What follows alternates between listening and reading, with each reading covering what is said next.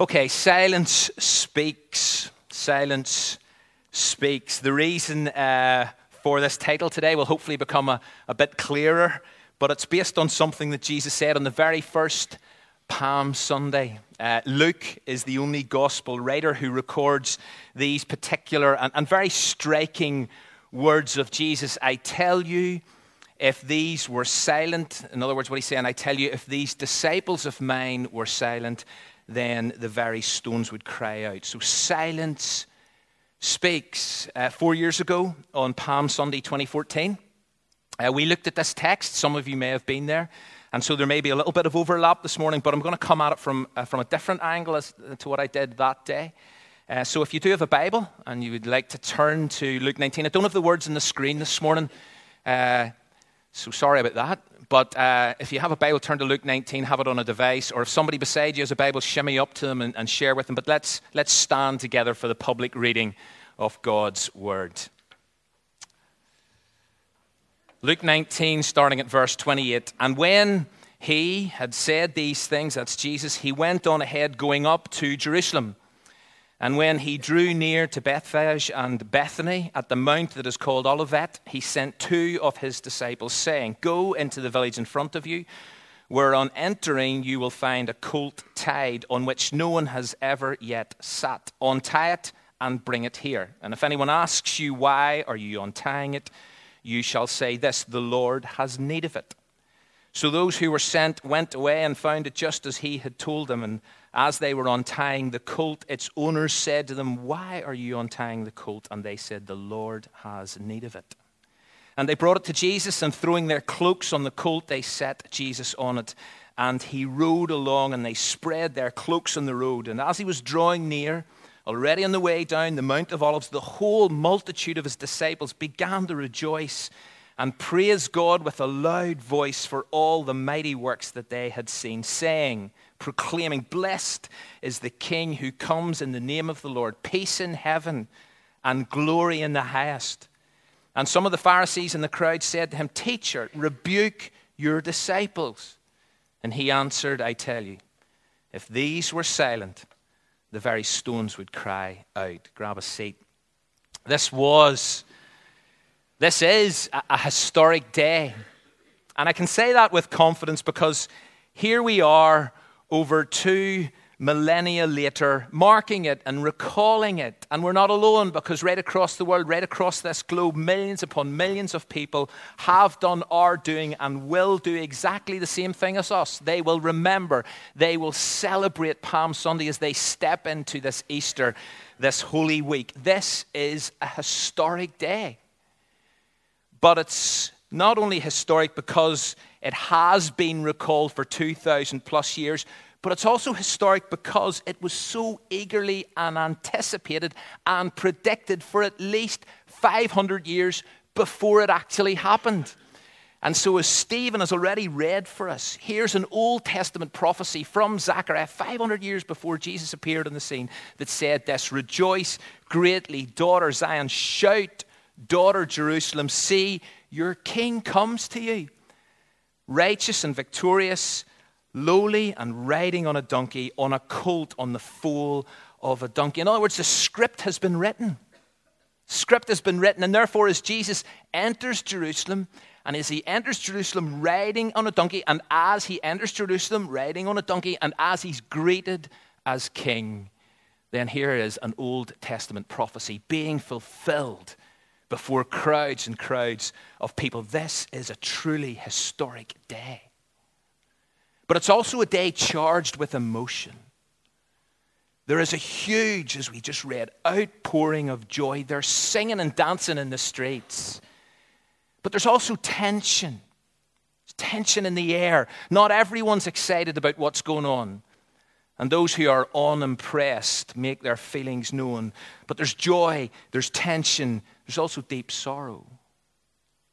And I think we miss or we overlook this particular aspect of Palm Sunday because if you read on, and I didn't read this bit, but as you read on, you discover at one point Jesus breaks into tears. His heart's heavy. He starts crying. There's a real mixture of emotion being expressed as this historic, emotionally charged day unfolds. But let me start with the intense joy, because clearly this was an occasion that called for praise. Now is the time to worship. And as we begin this week of all weeks, I want to encourage, my message is simple this morning, I want to encourage us to join in. I want to remind us that we are a people, we are to be a people of praise. Back in Luke chapter 9, we read that Jesus started this journey. In verse 51 of that particular chapter, we read that Jesus resolutely set out towards Jerusalem. So in other words, this date, this historic date, this emotionally charged date, this date was in the diary. And for 9 chapters, Luke tracks his journey. And all along the route, Jesus says, and he does some incredible things, but you know something? He often downplays them. And he often goes about hiding his true identity. In fact, he tells quite a few people, listen, keep it under wraps. Keep it to yourself. But as he embarks on this last leg of his journey, the time has come. It's time to go public. It's time to lift the lid. It's time to let the praise begin, and it does. And so as Jesus makes his way down the Mount of Olives into Jerusalem on a donkey, we read that the whole multitude of his disciples, so there were more than 12, numbers had clearly grown. The whole multitude of his disciples began to rejoice and praise God with a loud voice. Other gospel writers, and Stephen's referred to this already, other gospel writers tell us that crowds join in. It wasn't just his multitude of his disciples. Crowds join in. Some people are waving palm branches. Some people throw palm branches on the ground along with their coats to create a kind of red carpet. And praise begins and it breaks out. And one of the things that I want us to take into Easter, one of the things I want us to take into this Holy Week, one of the lessons I want us to walk away from or with this morning is the need to join in with the Palm Sunday crowd, or at least most of them, and praise God. Let us not be silent this week, because do you know something? Silence speaks volumes. Let's not be silent. And as we recall and as we reflect again on Jesus' final days, on what we know Jesus endured and what he went through and what he achieved for us, we should not be quiet. We dare not be quiet. Jesus deserves our praise, our loud, full-on, joyful praise, our vocal praise. Why? Because Jesus is worthy. Jesus is worthy, and so let's lift our voices. Let's fill our lungs. Let's inform our faces if necessary, and let's declare praise. And not just within these walls. Not just within these walls. Because on that first Palm Sunday, singing broke out in the streets. Singing broke out in the streets. Now, I'm not suggesting we all leave here literally singing our way to the car. Although it'd be great if we did. I'm not suggesting you go into the garage on your way home, whatever you have to pick up, and you sing, okay? But what I am saying is this: praise can't be, it should not be confined to certain places or contained within certain structures. It can't be. Instead, on busy roads, in everyday places, as we go about our daily lives, our daily business, we can openly and joyfully praise God. Why? For what he has done. For, as these disciples were saying, for his mighty works. All the mighty works of God that we have got to say thank you to God for, praise God for, celebrate. And this week provides the perfect opportunity. And so can I encourage you to take time over the next 7 days to praise God whenever you can, wherever you can, and with whoever you can. Just let praise break out in the streets. Let's not confine it into this building or the building on Malone Avenue. But alongside, or rather mingled with and part of praise, there's proclamation. And so the people are shouting in a loud voice, they're praising God, but they're also proclaiming something. They're declaring something, and here's what they're saying: blessed, or blessed is the King who comes in the name of the Lord, peace in heaven and glory in the highest. And so as well as being a people of praise, can I encourage us to be a people of proclamation? People of praise and a people of proclamation. The first half of that quote, by the way, is from the Psalms. Those of you who have got a Bible in front of you will probably see that there's a footnote, and it says that this particular phrase or quote is taken from Psalm 118, and it's verse 26. Although if you were to look up Psalm 118, verse 26, you'll see that this is not a direct quote.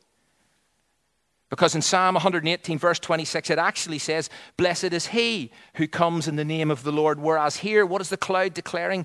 Blessed is the King who comes in the name of the Lord. And you see, what is going on here is that the people are finally and fully realizing exactly who Jesus is. Jesus is the Messiah. Jesus is the Anointed One. Jesus is the King. He is the one who's come in the name of the Lord. And although in about 4 to 5 days' time, the shouts of praise will be replaced with demands for crucifixion, we must not let that rob us of this moment, because here the crowd has become fully aware of the identity of Jesus on Palm Sunday. And so they proclaim it loudly and they proclaim it boldly. Blessed is not just he, blessed is the King.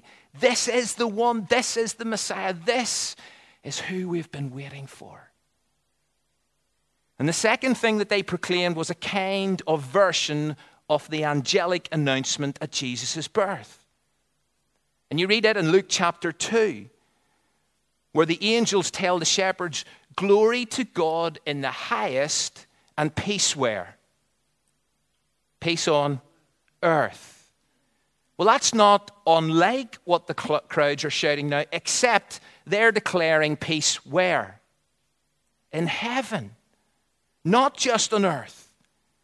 And so according to many commentators, the peace that Jesus was born to bring, the mission of Jesus was to bring peace on a cosmic scale. The peace that he was bringing impacts earth and heaven. It's peace between people, it's peace amongst people, but it's also peace with God. Between man, between humanity and God. And somehow, this historic day, this emotionally charged day, the people got that peace on a cosmic scale. Glory to God in the highest. And for us, do you know, it is now our responsibility, it is our privilege to do what? To proclaim Jesus as King and to share with others what he has done. Otherwise, do you know what? Our silence speaks volumes. Now at this point, the atmosphere changes. Joyful praise is punctured by vocal negativity. Not everyone's joining in the worship. Not everyone does. Not everyone is singing and dancing. Not everyone is broadcasting Jesus as King. Not everyone is confirming peace on a cosmic scale. Luke tells us there's some people in the crowd.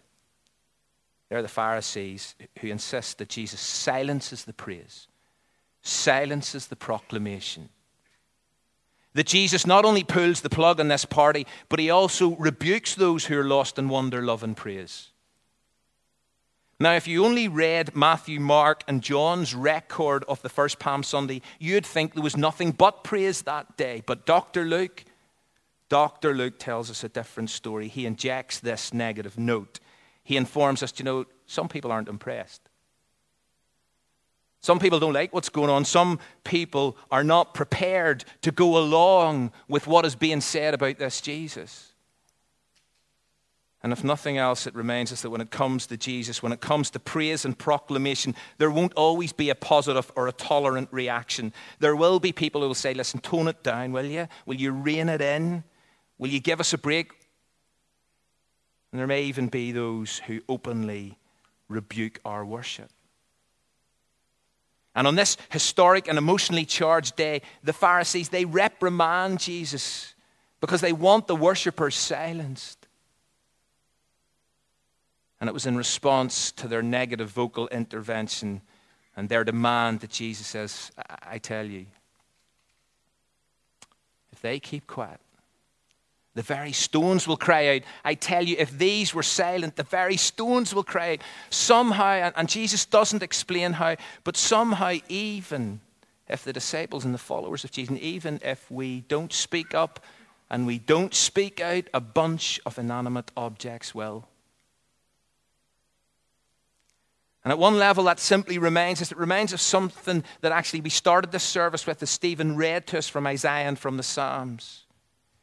It reminds us that all creation speaks, all creation sings, all creation praises God. All creation cannot be silent. We can be silenced. All creation cannot be silenced. And so here's another psalm, Psalm 19 verse. We know this one. It says, the heavens declare the glory of God. The skies announce what he has made day after day.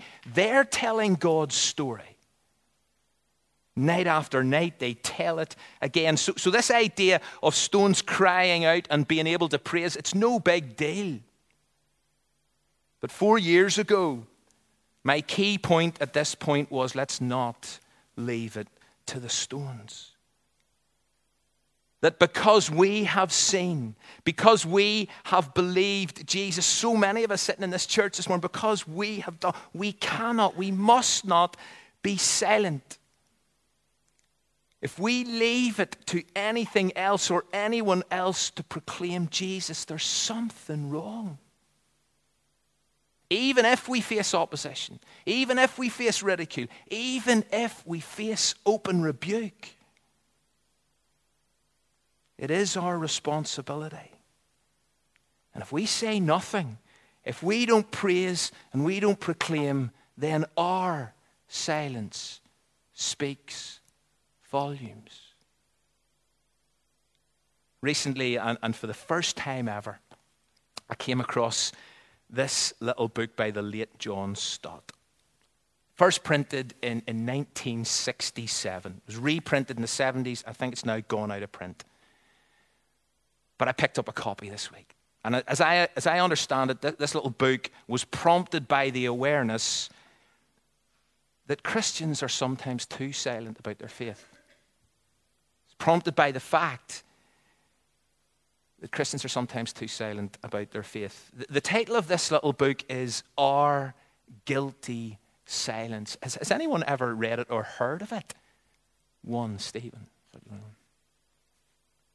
And in here, Stott identifies 4 major causes of our silence. And I've been really challenged this week as I've read this. 4 major causes of our silence. And they're these. We've no compelling incentive to speak. Bottom line is, speaking of myself, we lack conviction. We lack conviction.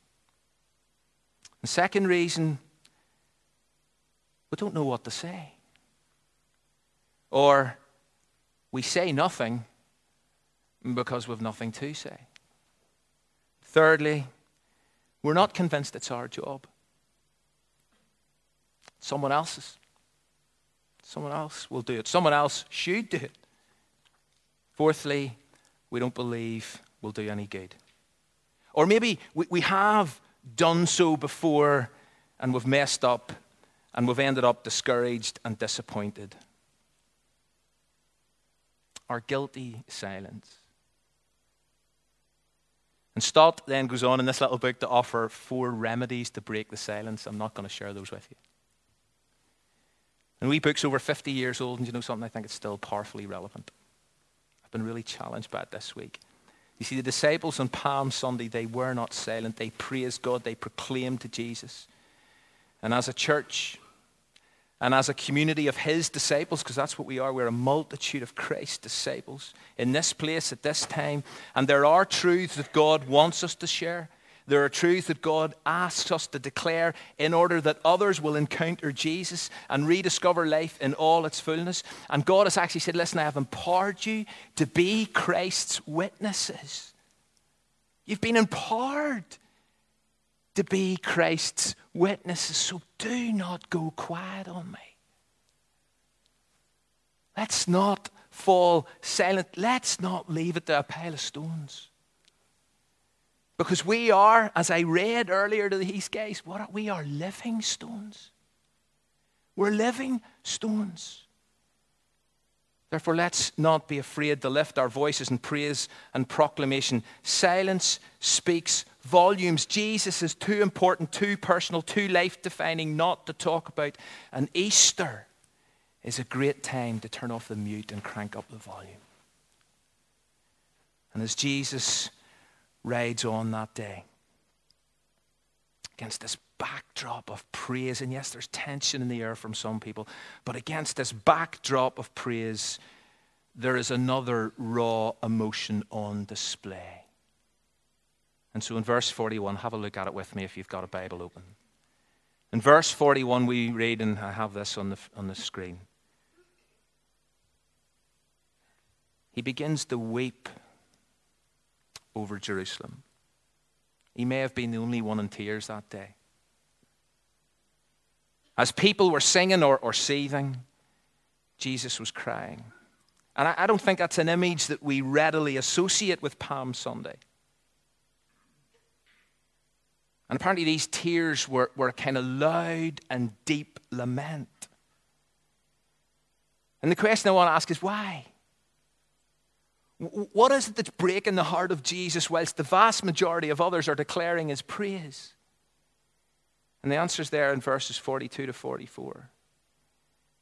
Because Jesus knows, despite the praise, most of the people in this great city don't realize that true peace is within touching distance.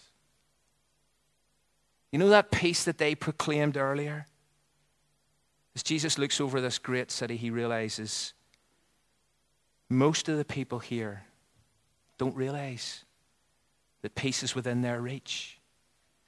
Jesus knew, to quote the end of verse 44, that they did not recognize God's timing in coming to them to bring ultimate peace. Jesus knew in a matter of days they're going to reject him, they're going to crucify him. And therefore, what is Jesus doing here? He is weeping over lost lives. He's also weeping, by the way, over the coming destruction of Jerusalem in AD 70. So there's a prophetic position in this weeping. But he's weeping over lost lives. And as we enter another Easter week, and as we begin to journey towards Good Friday and Resurrection Day, towards the cross and the empty tomb, we need to realize, we need to take on board the fact that in our city and beyond, there are still many, many people who do not recognize that Jesus came to bring peace and came to reconcile people to God through himself. There are numerous people around us who won't give the cross or the tomb a second thought this week. And therefore this Easter, we need something of the heart of Jesus. We need something of the heart of Jesus for people who do not know peace with God. Pray to God that our hearts would break with what breaks the heart of Jesus. That we would see people's desperate need of forgiveness, of freedom, of peace, and of purpose. And as a result, none of us would be silent. And so may we go from here with our hearts full of joyful praise, with voices that are willing to proclaim Jesus. May we go from here to be a people of praise, a people of proclamation. And let's make sure our silence about Jesus this week isn't deafening. Let's make sure our silence about Jesus isn't deafening.